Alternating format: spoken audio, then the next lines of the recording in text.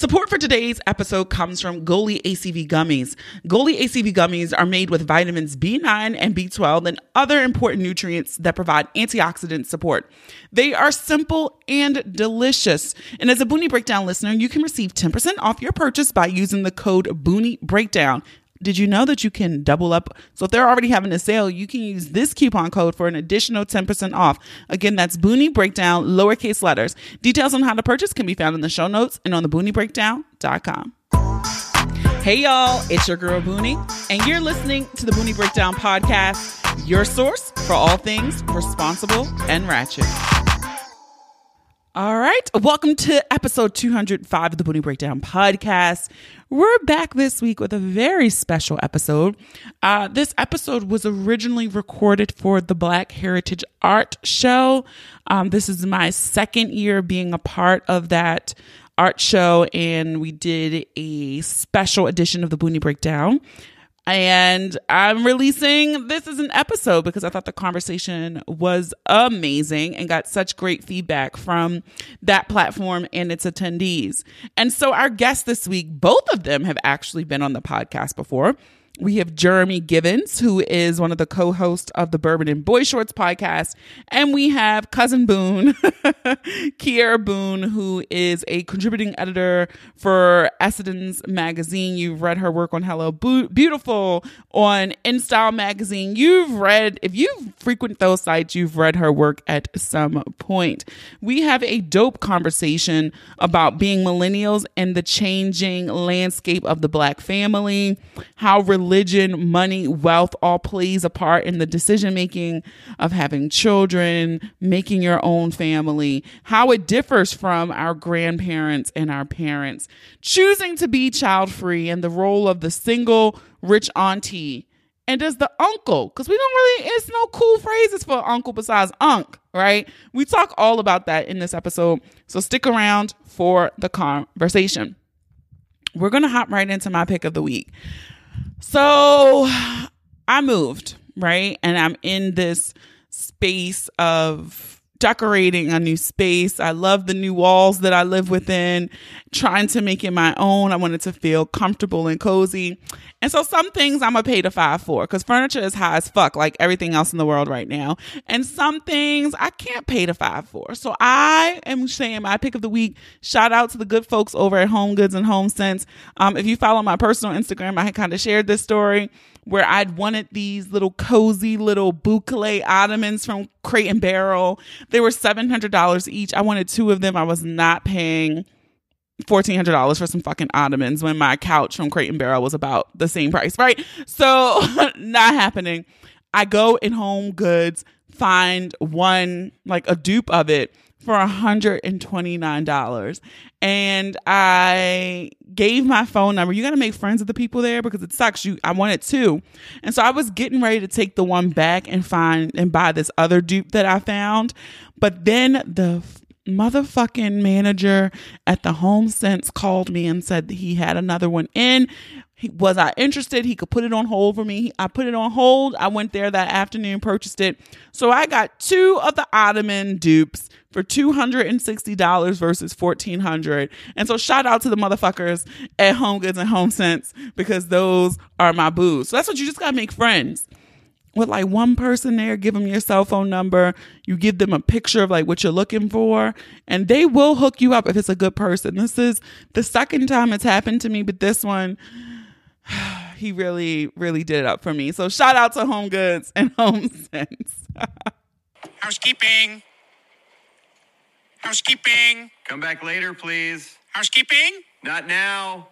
All right, housekeeping. We want to do a little bit of feedback from our season opener with our problematic fave. I got a lot of comments. It's so funny that I think how so many of you actually love Brian, but it's just easier and cooler to be on the hate train with Brian. So that's the space that you live in.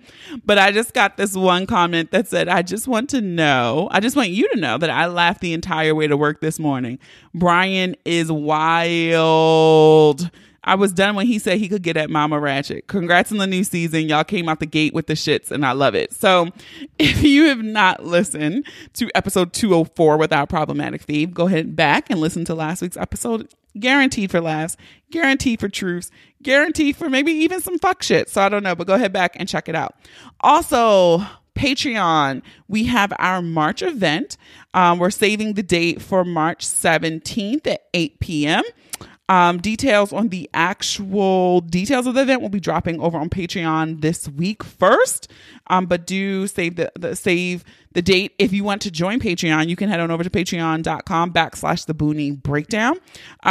We have a variety of levels, $3, $6, and $15.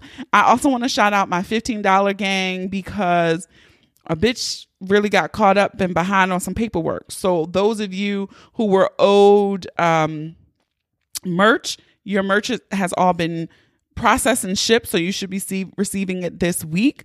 Those of you who are up for the next set of merch, those will all be shipped more on a timely basis. I had to wrap my head around it, but thank you for your patience. Thank you for not blowing me up, and thank you for your continued support.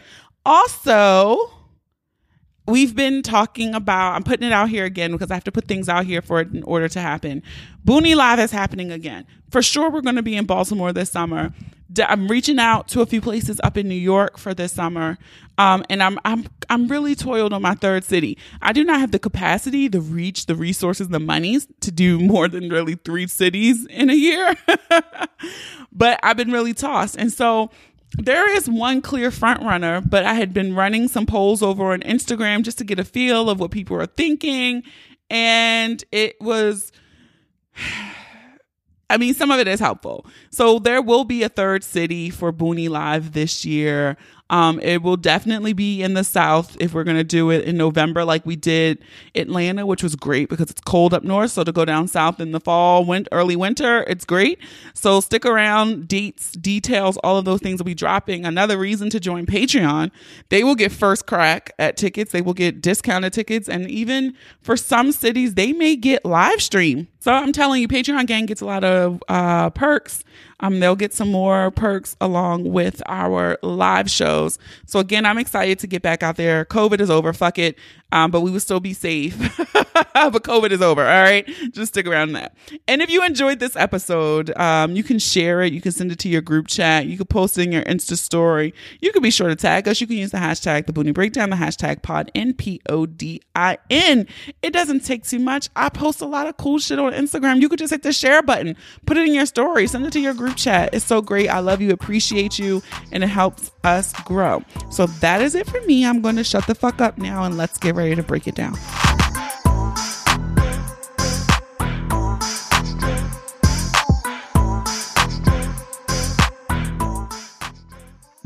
Hey everyone, it's your girl Boone, and I'm excited for this conversation. I've talked to both of these folks. We're friends. We talk, we text. I'm excited to have Keyaira Boone and Jeremy Givens here on the Boone Breakdown. It's a special edition. So welcome, guys. Hey, cousin. Hey, cousin Boone. How are you, Jeremy? I'm doing well. I can't complain. Dodged a little bit of snow today. I know. I'm still sad. I still feel like the mid-Atlantic. We need a blizzard. We need a snowstorm. It's been a long time since we got a lot of snow. Jeremy, you lucky you dodged the bullet. It's a whole blizzard outside my door right now. I'm jealous. It's fun. The weather outside is frightful. So I wanted to talk today about, the theme of this art show is family. So my interpretation and spin on this is millennials and the changing Black family. I did a little research, did some digging. We'll get to some stats, but I wanted everyone to disclose their personal feelings, statement, or current stance on parenthood. I am someone who I'm 37, one. I've never had a child. I've never been pregnant. And I'm 70 to 75% sure I want to keep it that way. The other side of me is like, am I going to wake up at 47 and be like, fuck, I should have had a baby? Or am I going to cave? I don't get a lot of pressure. Thankfully, my mom is not somebody who's like, I want a grandbaby. She knows me very well. So I think she knows, like, if I have one, I have thought this completely through and it would be a nice surprise for her, but she's not the pressure. But I still feel like it's worldly pressure because people always say, you're the type of person who will make a great mom. You know, on paper, you'd be a great mom. So I feel like that's where I am. Who's disclosing next? I'm 32. I don't have any children. I've never been pregnant, and I don't plan on having children. And I feel more pressure from my peers than I do my family. When my family is everyone in my family has kids. All the first cousins of our little cousin clique growing up all have kids. And in the beginning, I feel like people would whisper to me like, yeah, when you have a baby, when you going da-da-da. And it wasn't until my career got popping that now I go to pick up a baby at a cookout and they like, put the baby down. Now they're like, put it back, keep going. So I'm not, it's just friends. People say, you know, offhand comments about values or what matters in your life, or you don't want to look back. Like someone was like, you don't want to be a grandparent? And I was like, no, when I see my life, I see myself, you know, 50, 60, sitting on charity boards so that your grandkids are good. Here's the funny thing, and I know we'll get to this a little later. I've always said I'd rather be a grandmother than a mother. And I don't know how that works. But I think it was so random. She's like, you don't want to be a grandma? I was like, no, I want to be the person who makes sure that your grandkids have a library to go to. And I'm a proud godparent. I love all my godchildren. I do skate parties when you get honor roll. And I take one of my godsons to homecoming with me every year. So he has positive associations with education. There's ways to participate in the parenting process without going completely without birthing a child. What you want. It's just not for me. Yeah. Okay, Jeremy. And see, I'm a little bit on the other side. I have two children. I have a 13-year-old. Actually, I have two 13-year-olds. One will be 14 next month. So I had my children. I'm 36. I had my children a little bit younger, senior year in college. But at the same time, if you're not ready, if you don't want to, you don't have children. It's a emotional commitment. It's a financial commitment. You know, we're older, so we're thinking practical now, long term. It's a financial commitment. You don't think about it probably at the time when you're enjoying, you know, the process of baking them. But you, right? But you know, you may not think about that. And I think also the dynamics of family, the millennial family, are changing as well. A lot of us were raised by single parents. I'm fortunate. My parents are divorced at a younger age, but my father had heavy presence in my life. So, but a lot of my friends divorced or, you know, weren't fortunate to have both parents or a two-parent figure, something in their life. So you don't see it. So the idea of having a child young, I think often if you don't have your child before 25, 27, you probably won't have a child. Or you probably, know what? Yeah. I feel like I was just saying this last week. Like, I feel like my window to have had a child was missed because I look at people like you, Jeremy. Let me say that I look at people like you. I have another friend who's like 35, 36. His son is in like the 10th or 11th grade. And I'm like, damn, y'all gonna be 40 and like done. That's living because it's like you still got the child, but now you still young. All right, let's go live, right? And so I see the benefit to having children younger. But I also was reading that millennial women are birthing children way older than our parents. And when I look at my friend group too, I can name, and I'm just looking at the women in my group right now.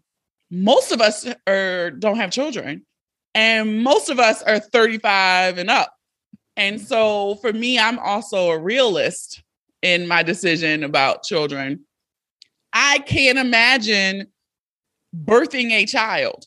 I guess if I got pregnant like right now, I could still have a kid while I'm 37, right? But most likely my first child, starting to raise it at 38 years old. I'm tired. Like, I don't want to do this. I don't want to have a toddler when I'm in my 40s. Like, that part of me is like, no. And that's my brother and my sister-in-law. My brother is 8 years, they're both 38. Oh, they both had a child at 38. They're 8 years older than me. So 38, they had a child and got married at 37, had a child at 38. And it's interesting because she thought she wanted two. She pushed out. You know, slightly difficult pregnancy, nothing alarming, but a little more difficult. realized like, yeah, we're going to see how this first one goes. And 5 years later, I could not imagine having multiple children at this age now, right? I don't think you missed the window, though. I think it's I know that it's definitely possible because I know people who are in their mid-40s and they're having their first child or their second child and they're making it work. So if you wanted to, you didn't wish them. I think everyone's path to parenthood and to community is different. And see, for me too, I'm also someone who is open-minded enough to say, okay, if I do wake up at 47, so in 10 years, I'm like, damn, I really should have done this parent thing. I'm also open enough to say I would foster a child. Like, I don't have the desire that I have to birth a child, right? Like, I feel like there are other avenues where you can do the parenthood thing if that's really where you feel like, oh God, let me get on the train now, right? And so I would be open to those alternative methods where I know some people are very strict and I want a child that's mine, as people say. So that hold I don't have. And going back to our friends who, like myself, who had children at an earlier age, 23 for me, I didn't plan to have children either. So it was one thing if I was intentional and did the math and thought, okay, by 41, kids will be in college. I can live my life. I can be on a board and making sure that colleges have schools and buildings named after them. Mm-hmm. It was, being irresponsible. Glad that it came into the world, but it was that. It wasn't planned. I don't think because our parents, I think, more or less planned. And that generation more or less planned to have a child at a younger age because they were thinking about marriage at that age. I didn't start thinking about marriage until closer to 30. So I think, it's a lot of different mindsets with that as well. It's funny because I was looking up some research and when you just mentioned marriage, it was statistics about comparing millennials and social trends to previous generations. And it was like Black millennials are least likely to be married compared to our other counterparts. So it was like 48% of white millennials are married, 24% of Black millennials, 42% of Hispanic millennials, and 51% of Asian millennials are married. And I'm like, wow. But then again, I look at my circle and I'm like, that's about right. Like, I don't know. I go to weddings. I go to one or two every couple years, but I'll be looking at some people like, dang, y'all always at a wedding. I'm not in that circle apparently. But I do feel like some of the decisions, as you said, that our parents and definitely our grandparents made at younger ages, we're pushing back, right? It's the career. Oh, you get the education. Oh, I have the time, so I just want to live, right? I don't think a lot of our parents got to even just say, I want to live, right? It was like they went to school, they had some job, they met some man or met some woman, they had a baby, they got married, they had a house, right? And I don't feel like we're following that same straight path. We're making our own path. With my friends, it's like 50-50. Like, I have maybe 3 or 4 close girlfriends that are married, and then the rest are not married. So I feel like in my inner circle, not many. If I go to like my B ring, and that level, it's a few more exactly that are married. Yeah, like you got levels to your friends. Like, let's not. But my best friend is a millennial, and she's married. So 2 of my best friends are married. One is a guy, and he's been married a long time, so everybody knows Kenny. And then one of my other best friends, she's older than me. She's like 42, and so she's married. But again, I think she reminds me of, because I looked at her like, damn, you starting over. She had a kid young. Her kid, like, she has like a 4-year-old and a son who has a full-blown career. And I'm like, damn, you started over. But she met a man late in life and he didn't have kids and he wanted a kid. And so they got married and she gave him a baby. And I'm like, damn, that's love, because I don't know if I could have done it. That's real love. Shout out to her for being willing to compromise. So Jeremy, do you experience that as you're dating, right? Because you're dating, and I'm sure you're dating, you probably maybe mixed bag. Some women have children, some don't.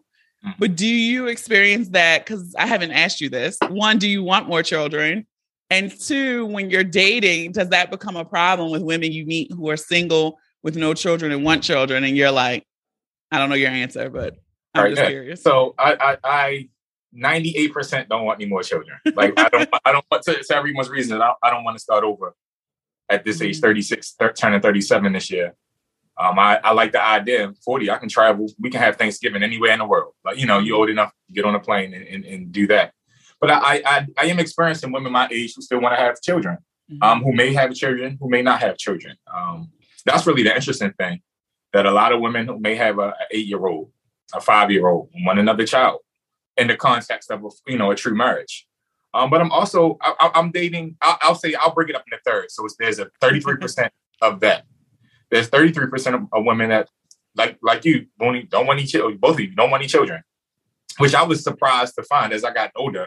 That's became more of the sentiment that women, no, I have no children. I have no desire to have children, which is very interesting. But then there's another percentage, 33% of divorced women that I'm finding our age who were married. They were married at 25, 23. They got married young, yeah. They got married young and are now dating again. And for whatever reason, for all of the immaturities that some of us may have had and picking a mate at younger ages, they picked the mate. They happened to marry the mate for not knowing who they were, and things transpired. They didn't. They weren't the right people for each other, and now they're back on the dating scene as well.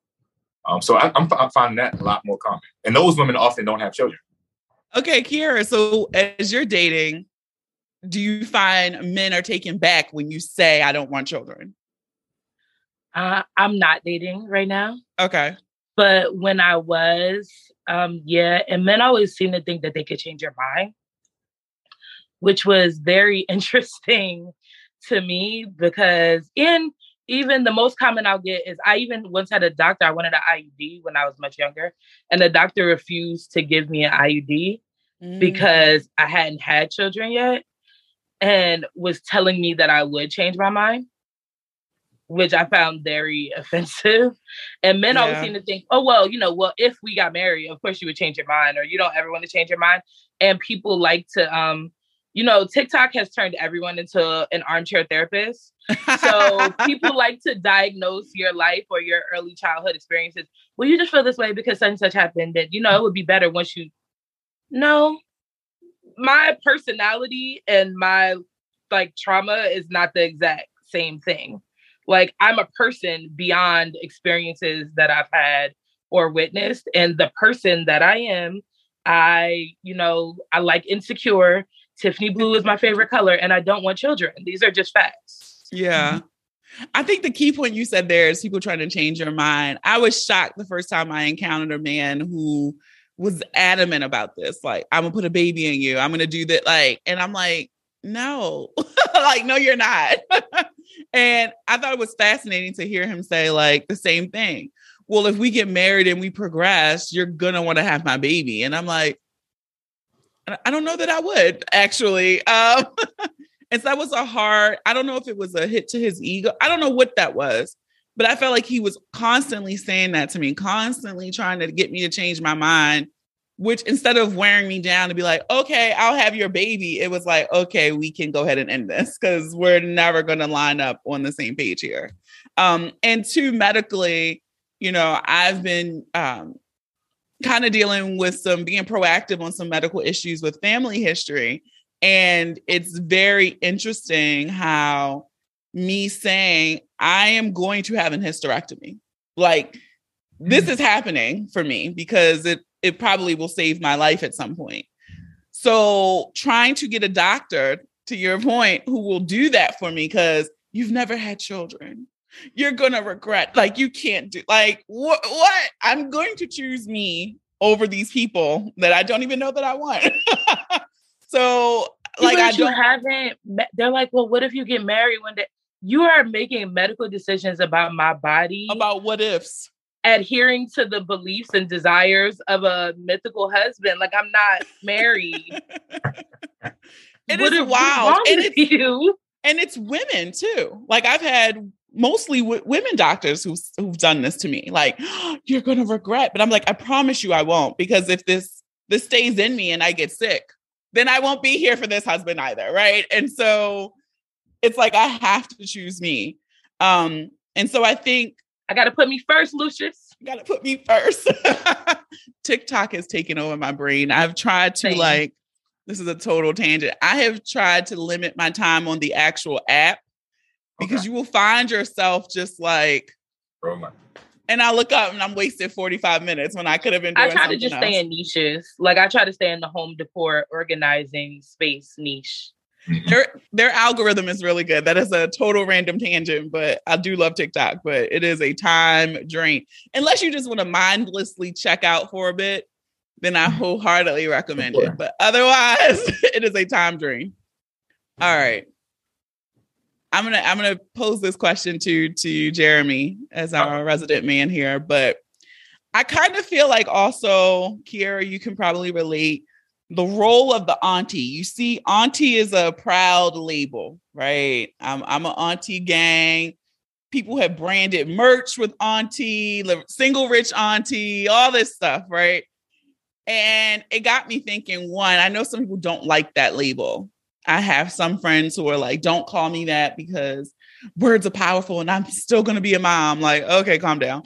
And then you can't be both. I guess not. And then I have, it got me thinking about this because I never hear the word like uncle is not branded as well as auntie is branded. And so I'm like, was auntie branded because women just do things differently and we're like, yay, I'm an auntie. But does the role of the uncle exist at all? And Keyaira, do you feel like you're in the auntie gang? I'm definitely auntie gang.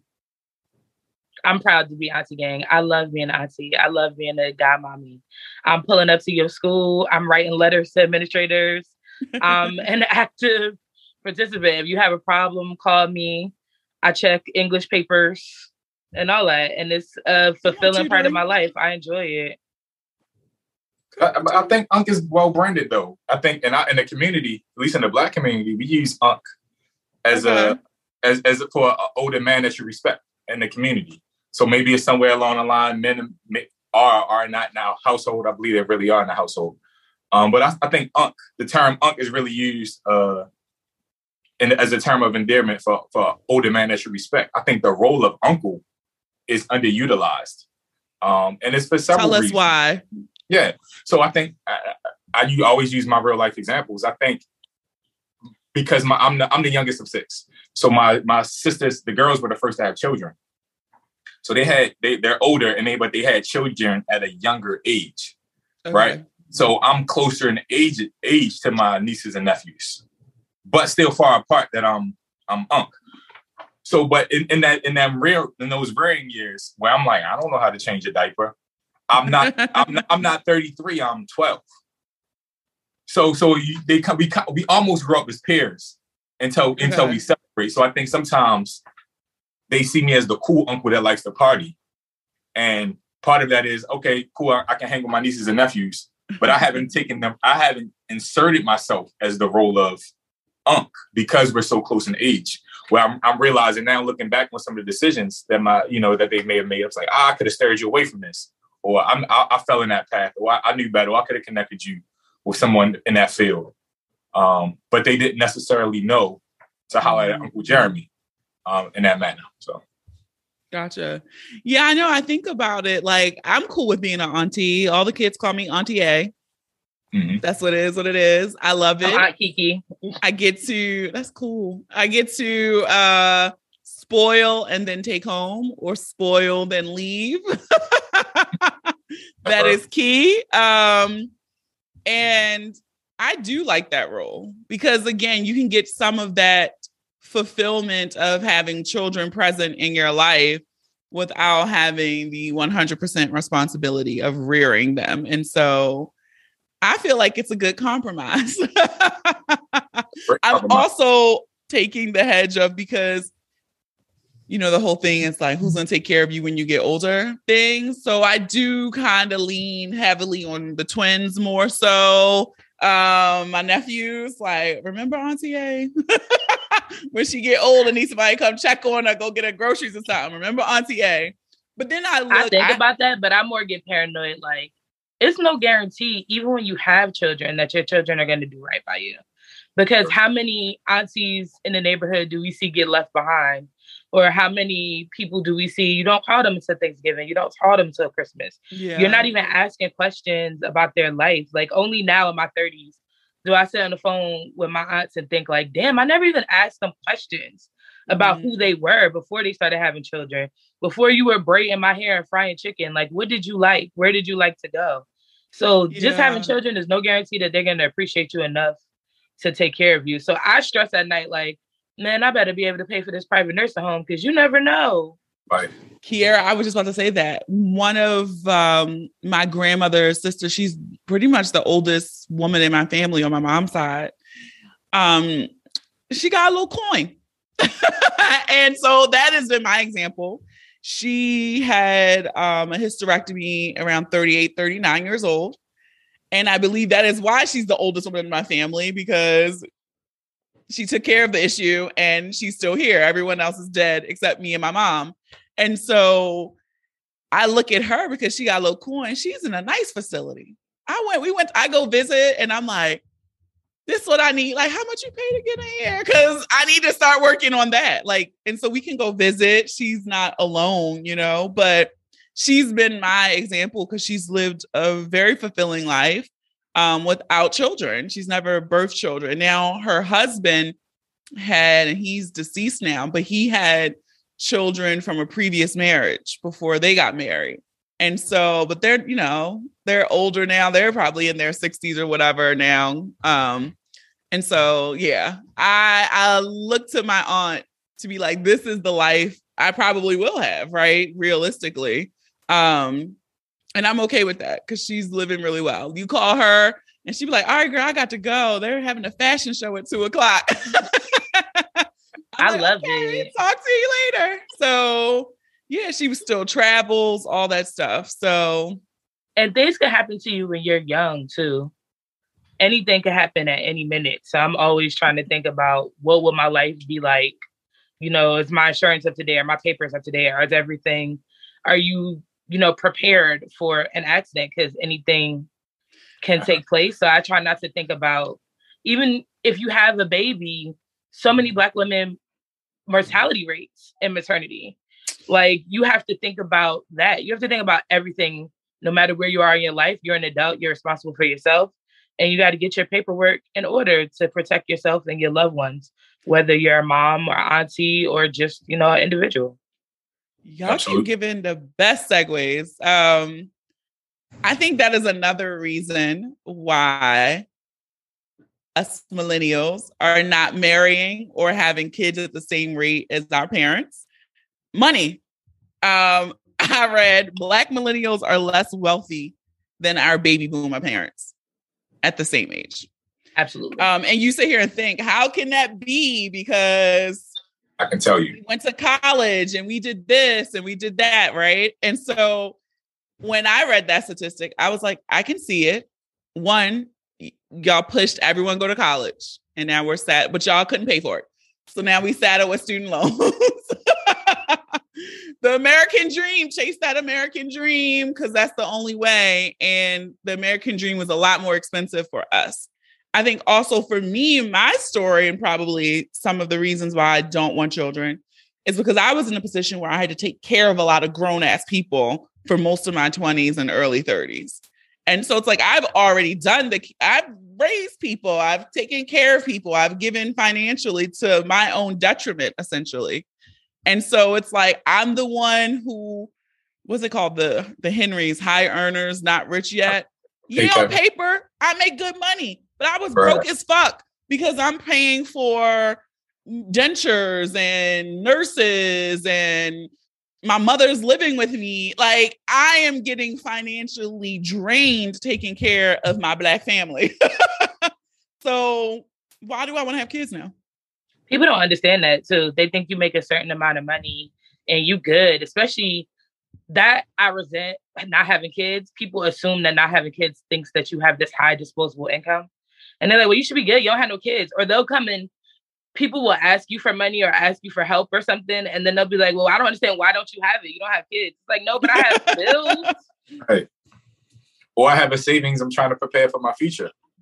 But I think it's a lot of different things. So if you look at our disposable expenses, disposable income, cable, I'll be transparent. My cable bill, $220. Yeah, I had to pull the plug finally. Yeah. But I'm sorry, $220. Well, okay. That's including home security. That's as well. That's the security system as well. So that's cable and security. Cell phone bill, $200 plus. I got my mom, my kids on the cell phone. And then, so that's $500 right there every month. On two things. Then you got the car. Like, so it's like everything. Got a car note, yeah. Life has changed. And so what we spend our money on has changed. Mm-hmm. When people sit here and tell me that you fucking went to college and you worked a job and paid for it, yeah, a semester was $1,000. I don't even think one credit was $1,000 when I was in college almost 20 years ago. So it's like, you can't play this apple and oranges game. It did hurt my heart because it was like white millennials have a wealth of 88,000, Hispanic millennials 22,000, and Black millennials 5,000. Now we know all the systemic racism and all that shit plays a part in this too, but it's like, damn. But that plays a big part into it. Yeah. If I'm thinking about my white colleagues who say when their kids go to college, it's going to be cheaper to send them to college than to their private school. So they save money by sending them to Virginia Tech. Mm-hmm. That's something different. And their father was a PhD, whose grandfather was a PhD, that purchased a home so wealth could transfer. I know we talk about systemic, and we can't just take that away from things because that really plays a part into it. When my white colleagues fresh out of school, their parents are paying that rent in DC. Or their parents buy them a house. Yeah, that plays a big role in it. Even if they don't, having a place to land, like I know the safety net. Black, white, whatever their race is, I know a lot of young professional people who have had an opportunity just to stay at home for free. Staying at home for free is something difference. That is a huge difference in your long-term wealth and what you can acquire just by not having to pay rent every month. Mm-hmm. And just because somebody lives at home or lives with a family member doesn't mean that they get to live there for free. A lot of times people will move back and end up taking over the bills or supporting their family members like you did. And then you're in a situation where you might as well be in an apartment. You might actually save money being in an apartment, but you have to do right by your family. To me, family is not only just blood. Family is people who you stand by and people that stand by you. Mm-hmm. And sometimes that requires a level of sacrifice that other people don't have to make, no matter what their color is or what background they came from. Yeah. Everybody says, oh, white families, they buy them a house and they get married. It's not always that, but they might let you and your new wife or your new husband come here and live for 6 months and save up the down payment for your house. Everybody doesn't have a chance to do that. That's a good point. I mean, help looks different, but it can make a big difference. Even another thing, death, the thing nobody wants to talk about, estate planning. When I worked in a former life, I won't say, but I used to work at a very particular place that dealt with money. The average white inheritance from a death was 30 grand. Like, it wasn't even some astronomical amount of money, but that $30,000 made such a difference. Whereas it was like Black families are usually burdened because there is no life insurance. There was no proper estate planning done. And this is a mass generalization, I understand. But generally, these are just things that we don't know. We don't take care of. Nobody. And I even think about it when my grandmother died. It was, thankfully, we weren't burdened, but it was the stress of like, where is all this shit? Like, where am I looking for the papers? Like, I don't even know where they are. And so these lessons that I don't think we know, you don't know what you don't know, right? We're so overwhelmed though, and so burdened, just the day to day. You can't think about death. And then you add racism on top of the stresses of life. Like when you come home from work and you've been dealing with microaggressions and people asking, did your hair grow overnight? Can I touch it? And like you going through all of this, when you get home, you might not want to pull out the birth certificates, and like life is just, it can be very overwhelming. It's a lot. It is I think two of our earlier points, also marriage.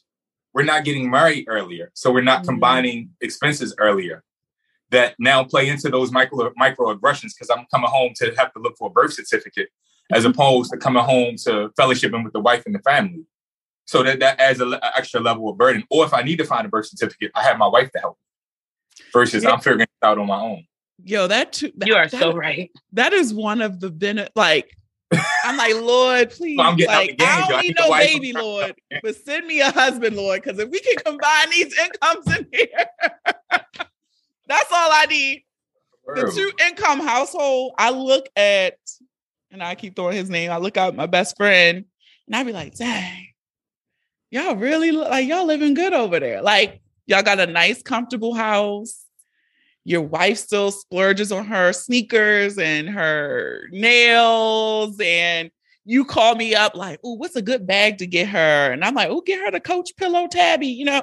And I'm like, dang, y'all still splurging on y'all living a good life over there. But it's because it's 2 incomes over there. No, granted, I'm not in no shambles and squalor.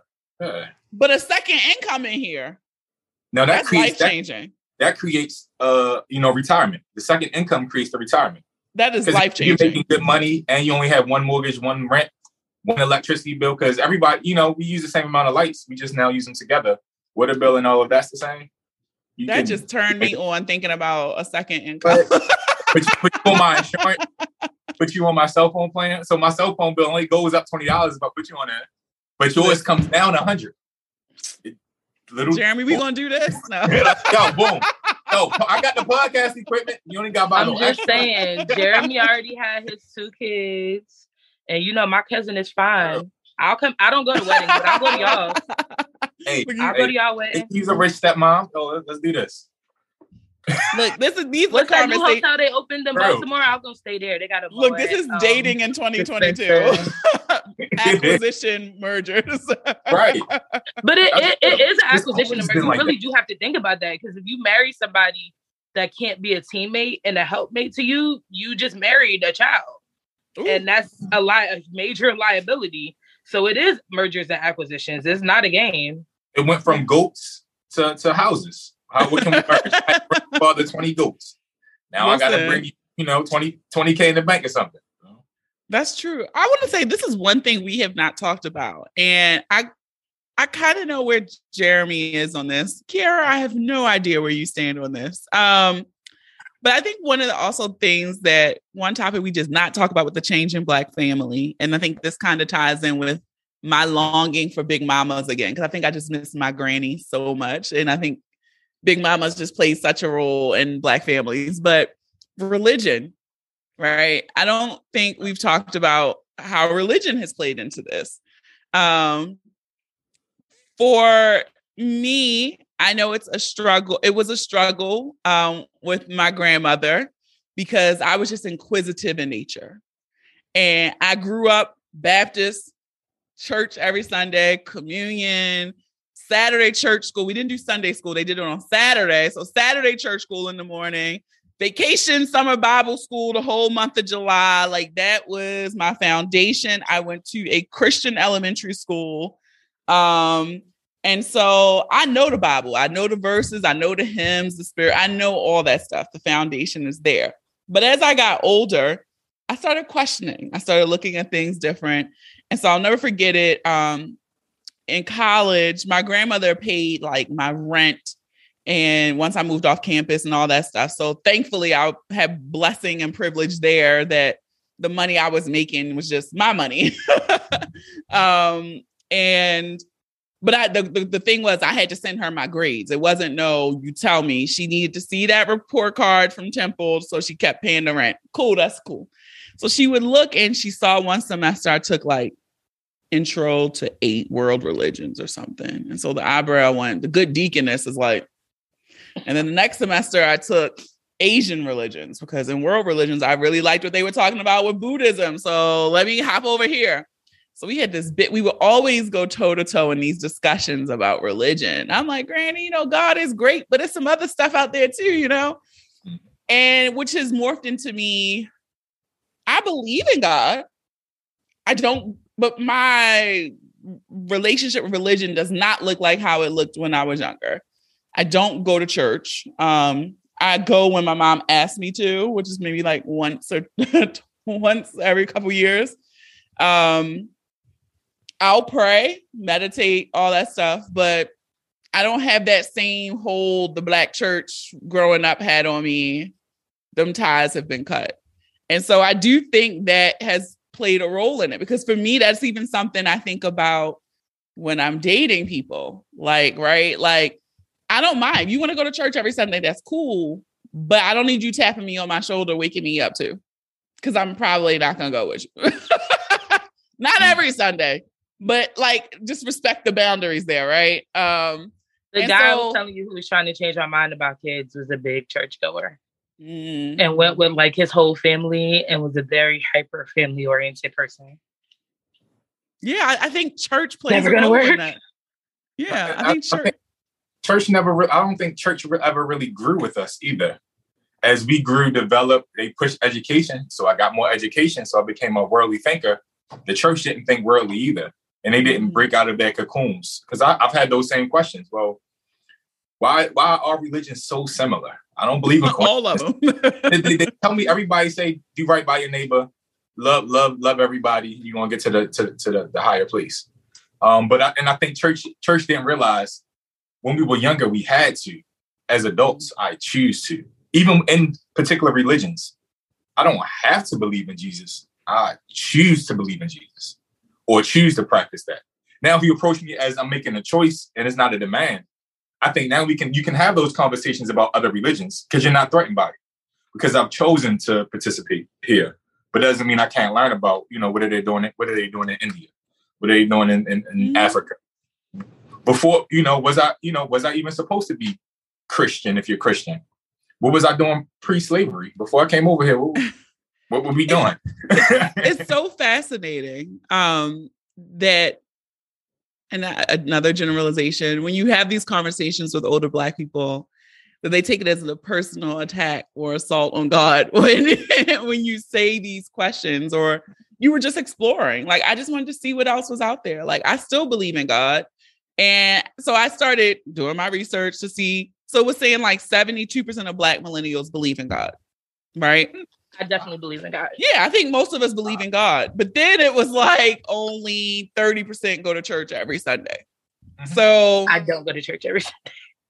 Now, I'll be interested to see now, couple that with how many millennials feel philanthropic, volunteer, do charitable actions. So you have all of the layers of a church, but you just don't attend church. You're doing all of the things that church should do. Because a lot of my peers are very philanthropic, volunteer, try to give back, but they're not in the church either. But they still believe.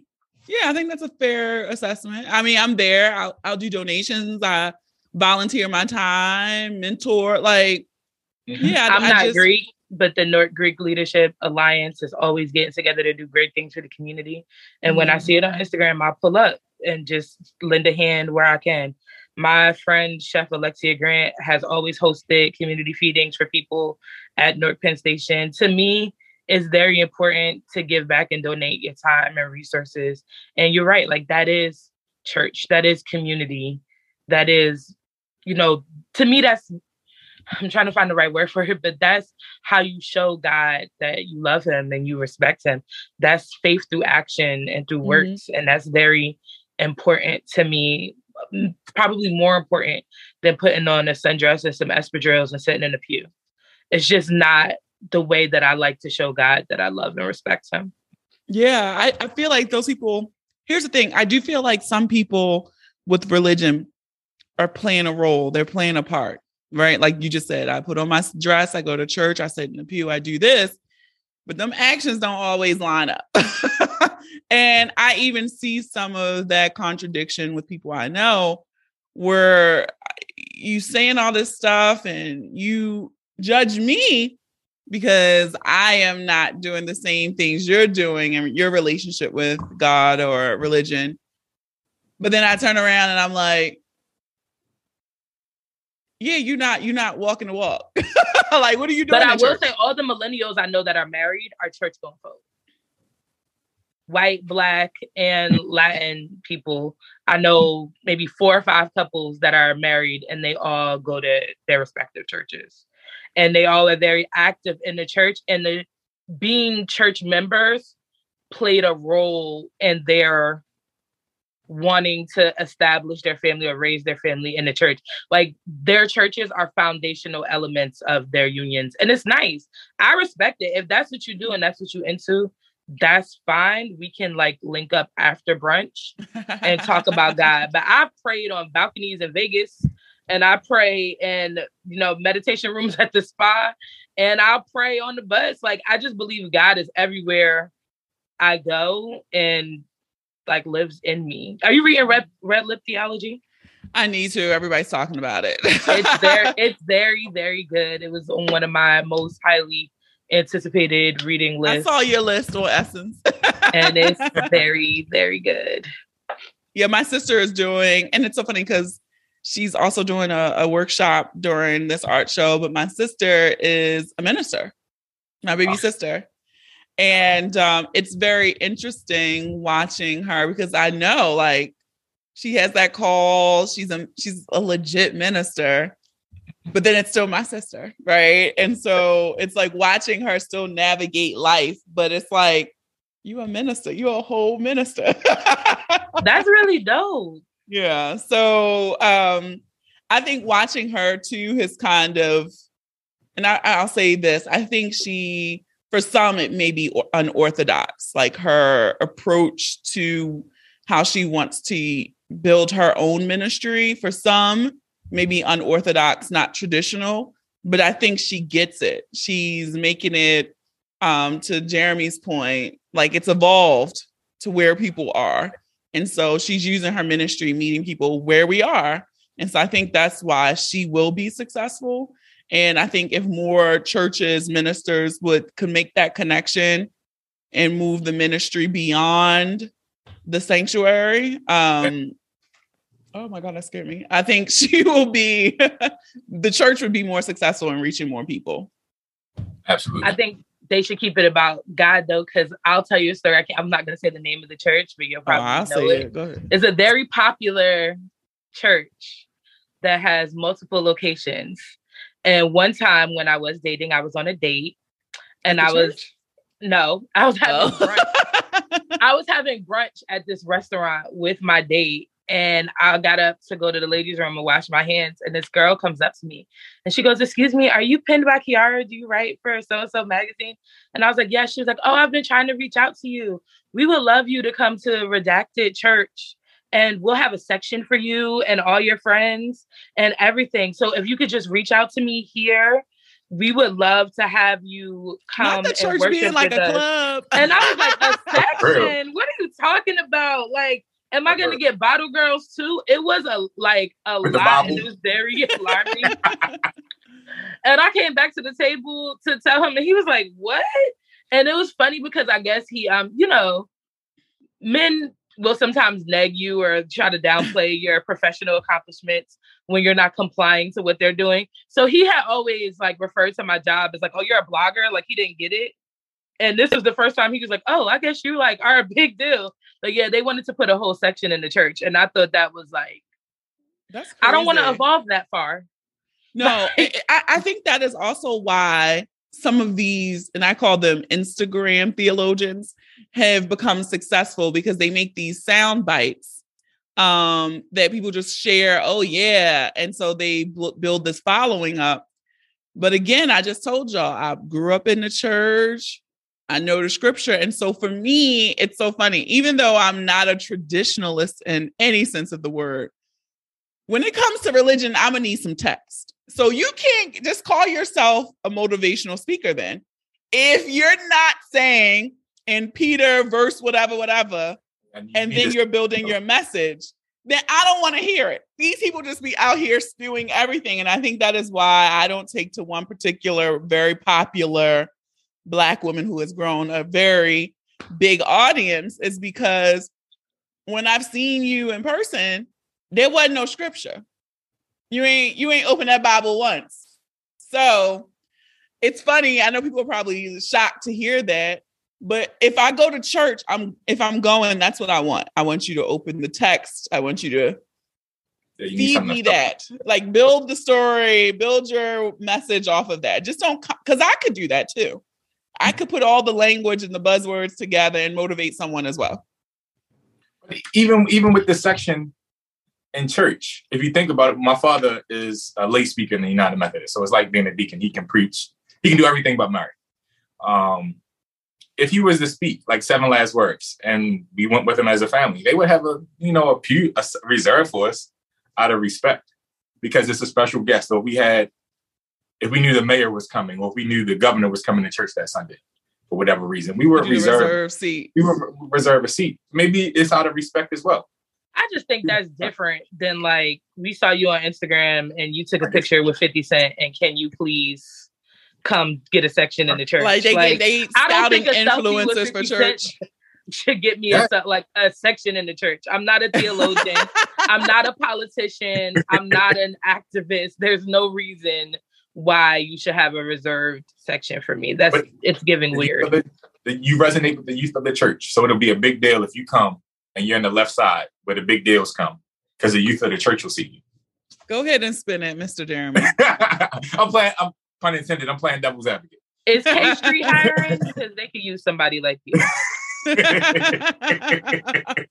But go ahead with your spin. No, all right. So before we I think wrap church up, is important to family, though. Whatever church means to you, I think it's important to, like, have your family have a bigger goal, a shared goal. And if the shared goal is glorifying God or serving your community or something to that effect, I do think that keeps you in focus. I can agree with that. I would say, like, I think I would frame it more as like my family's value statement or something. Yeah. Right. Like, what is that? And I kind of think about that, but then I don't think about it too much because I'm also not having kids. So, but I do think about it sometimes. Like, if I did have a family, or if I met someone who had kids, I would still be in a parental role. Like, what would that look like for me? Right. But then I'm coming into a situation that's probably already established. So, but I do think about those things, about how much of religion and church do I want to be in the foundation of my family? And I know for me, it is my foundation. Now, what I do does not look like what I did 20 years ago, but it is who I am, right? It was in those formative years. And so I have fond memories about some stuff at church. My grandmother was a church soloist, so we can commiserate over that. Yeah, she was very adamant about me going to church. The one thing I used to love, though, this is one of my favorite memories about church, is the sick and shut-in list. Oh. And so the deacons at my church would have to go serve communion to the people on the sick and shut-in list. And so my grandparents they would partner with another deacon. And so we would leave church that Sunday. So I used to have fond memories of going to get Granny's communion kit off the pulpit, because they would put all the communion kits and they would bless them. And then the deacons would take them to the sick and shut-in. So we used to go to the projects, McCullough Homes, to do this lady's communion forever. Like, as long as I would go with my grandparents, they must have served this woman communion for at least 20 years in the projects. I love that. And that's one of my fondest memories is, and then they had this other woman who lived in a high rise off of Utah. And so I used to love, like, Granny, I'm gonna go get the communion kit. And then they would let me, like, break the bread and, like, pour the stuff. But like, I remember stuff like that. And so it's like, all right, if you had a family, like, would you get back into church? So, but I'm also not gonna be no deacon. So I don't know whose communion kit they would be doing, but I think about that. Now, with a wife and family from that standpoint, I definitely would want to get back in the church, but I would have to be serving. I think I'm beyond just sitting in a pew. I can do that from Zoom on the treadmill on Sunday. Like, if I go back to church, I need to COVID changed the game on church. need to be in a video ministry. I need to be an usher again. I need to be doing something. Otherwise, it just feels like a live show, a live performance. That's fair enough. Maybe that's why so many millennials are putting off having children. Like maybe they're finding, a lot of times people talk about children in this terms of ego. So they're like, your legacy, your life, what are you going to leave behind? But maybe some people are finding that in service. Maybe they're finding different ways to like exercise their legacy. That's a good point. I didn't think about that. By people, I mean me. I can only speak for me. I don't know. But that's, to me, that I feel like that's part of my legacy, or it just makes me feel good to serve. That is an interesting point because I am Greek. I'm a member of Delta Sigma Theta, and I have mentored dozens of young women through our two mentoring programs we have for middle school and high school girls over the last 15 years. And The embody. That's for the boys. And some of them I stay very connected to, very close with. We are on Instagram, Facebook, all that stuff. And so I was joking because when you just said legacy, one of them has reached out to me for a recommendation letter for potential membership. And I was like, oh, is this the closest I'm going to get to a legacy? Because this is like one of my babies. And I was like, oh, this is the closest I'm going to get to a legacy. So I was up last night, like writing her recommendation letter. And my mom was joking because my mom is also a Delta. And she's like, and I'm her legacy. But she was like, that is funny, Adrian. Like, I was like, yeah, I think, Mom, this is the closest I'm getting to a legacy for Delta. So that's dope, though. Yeah. Like when I thought about it, I'm like, damn, you're also old enough to do this, because when I met you, you were 9 years old. Like, this is wild. So yes, I get so much fulfillment from the youth in so many aspects of my life that I don't feel like I've missed out on anything. Not having children, but we'll see what the future holds. So before we wrap up, I do want to ask both of you, if you could make like a charge for Black millennials in family life, what would you say? What would that charge be? Connect with your family. Connect with your current family. I'm noticing a lot of millennials, for what life happens. I have 10, 20 cousins they don't reach out to, have siblings they don't reach out to, often have a unique parental structure. So whoever was in the household, both men and women, mother and father, may not have a super close relationship with. Reach out to your current family before, even as you're creating your own family. Reach out to your current family and rebuild the ties.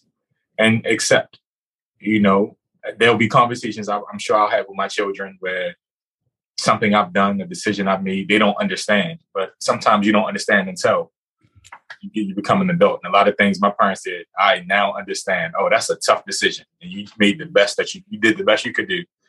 Given the resources you had to make a decision. I didn't like it at the time. I may not like it now, but it was no right or wrong. You had to do what you had to do. But so my charge would be to reach out to your current family members, and rekindle it if it needs to, or strengthen it if you can. Keyaira? My charge would be to be honest about what your family dynamics are and ask for help when you need it. Family doesn't have to look like what we were all taught it needs to look like.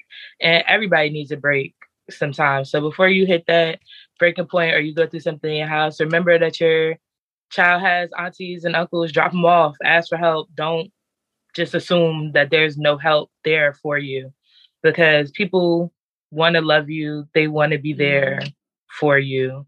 And you don't have to do everything alone just because you saw somebody else do it alone. Things can be different, and it doesn't make you any less of a parent. Yeah, I love that. Well, can each of you take some time to let everyone watching where they can find you on the internet or social media, or plug any projects you have going on? Jeremy, you wanna? Sure. So please, you can follow me at Baltimore's Obama, but I really would love for you to follow my podcast page, Bourbon and Boy Shorts. That's Bourbon A&D Boy Shorts podcast. Myself and my co-host, Kyle. We're cousins, but we talk about dating as fathers, dating as single fathers, and we have just open and honest conversation. So our premise is that our audience members are a fly on the wall to a conversation between two best friends. We go live every Thursday night around 8:30. We drop a podcast every week, so we're on iTunes or Apple Podcast, Amazon Play, and Google, Spotify. So anywhere you get podcasts at, you'll find us there. So please check us out. We would love your support. If you're in the Baltimore area, we do a lot of events. We even host a ladies' night every Wednesday. So please come out to Montego Bar and Grill. We have quarterly events. We are revamping our suit and sneaker party. Sneaker events have become extremely popular. We love it. So we need to tweak ours just slightly. And I think we've done it. Awesome. All right, Keyaira. First, I want to say me and Boone are not real cousins because I wrote about you and I wrote about an artist named Anthony Boone who makes these amazing work. And everybody was like, are y'all related? And I was like, no. But the Boone family at some point, is just growing, it was connected somewhere, I'm sure. Yes, all of us, we need to do 23andMe. But no, that's just our joke that we're all cousins. And you can find me across social at Penned by Keyaira, PENNED. BYKEYAIRA, because people do cool stuff and I get to write it down. I'm on LinkedIn, Instagram, Twitter, but I'm not responsible for anything that happened before I had common sense. And you can read all of my work at the link in my bios. Awesome. Yes, read her work. She be writing all over the webs. Be sure to hop on a IG Live for Bourbon and Boy Shorts on a Thursday. And I want to thank both of you for being amazing guests for this special edition of the Boone Breakdown podcast. So thank you so much. Thank you, Boone. Bye. All right. That is it for this week's episode. I want to thank our guest, Jeremy Givens and Keyaira Boone, for their amazing insight and great conversation. I also want to thank the Black Heritage Art Show again for inviting me to be a part of their annual event. Also, be sure to support our sponsor, Goli Gummies. When you do that, that helps us keep the lights on over here. So again, you can use the code Boone Breakdown, all lowercase letters, for an additional 10% off your purchase over at Goli.com. All right. And if you enjoyed this episode, I encourage you to listen and subscribe to the podcast on Apple Podcasts, Spotify, Amazon Music, Stitcher, Google Podcasts, iHeartRadio, YouTube, or any apps that you listen to your favorites on. Don't forget to leave a review too. You might just hear your review on the next episode. Follow us on all social media. Share the episode with those you love, those you don't love, those you fucking hate. I don't make these pretty images for nothing. Okay. Have a dope ass week. Stay healthy, safe, and sane. Thank you for listening. And remember, the ratchet in me always honors the ratchet in you. Until next time.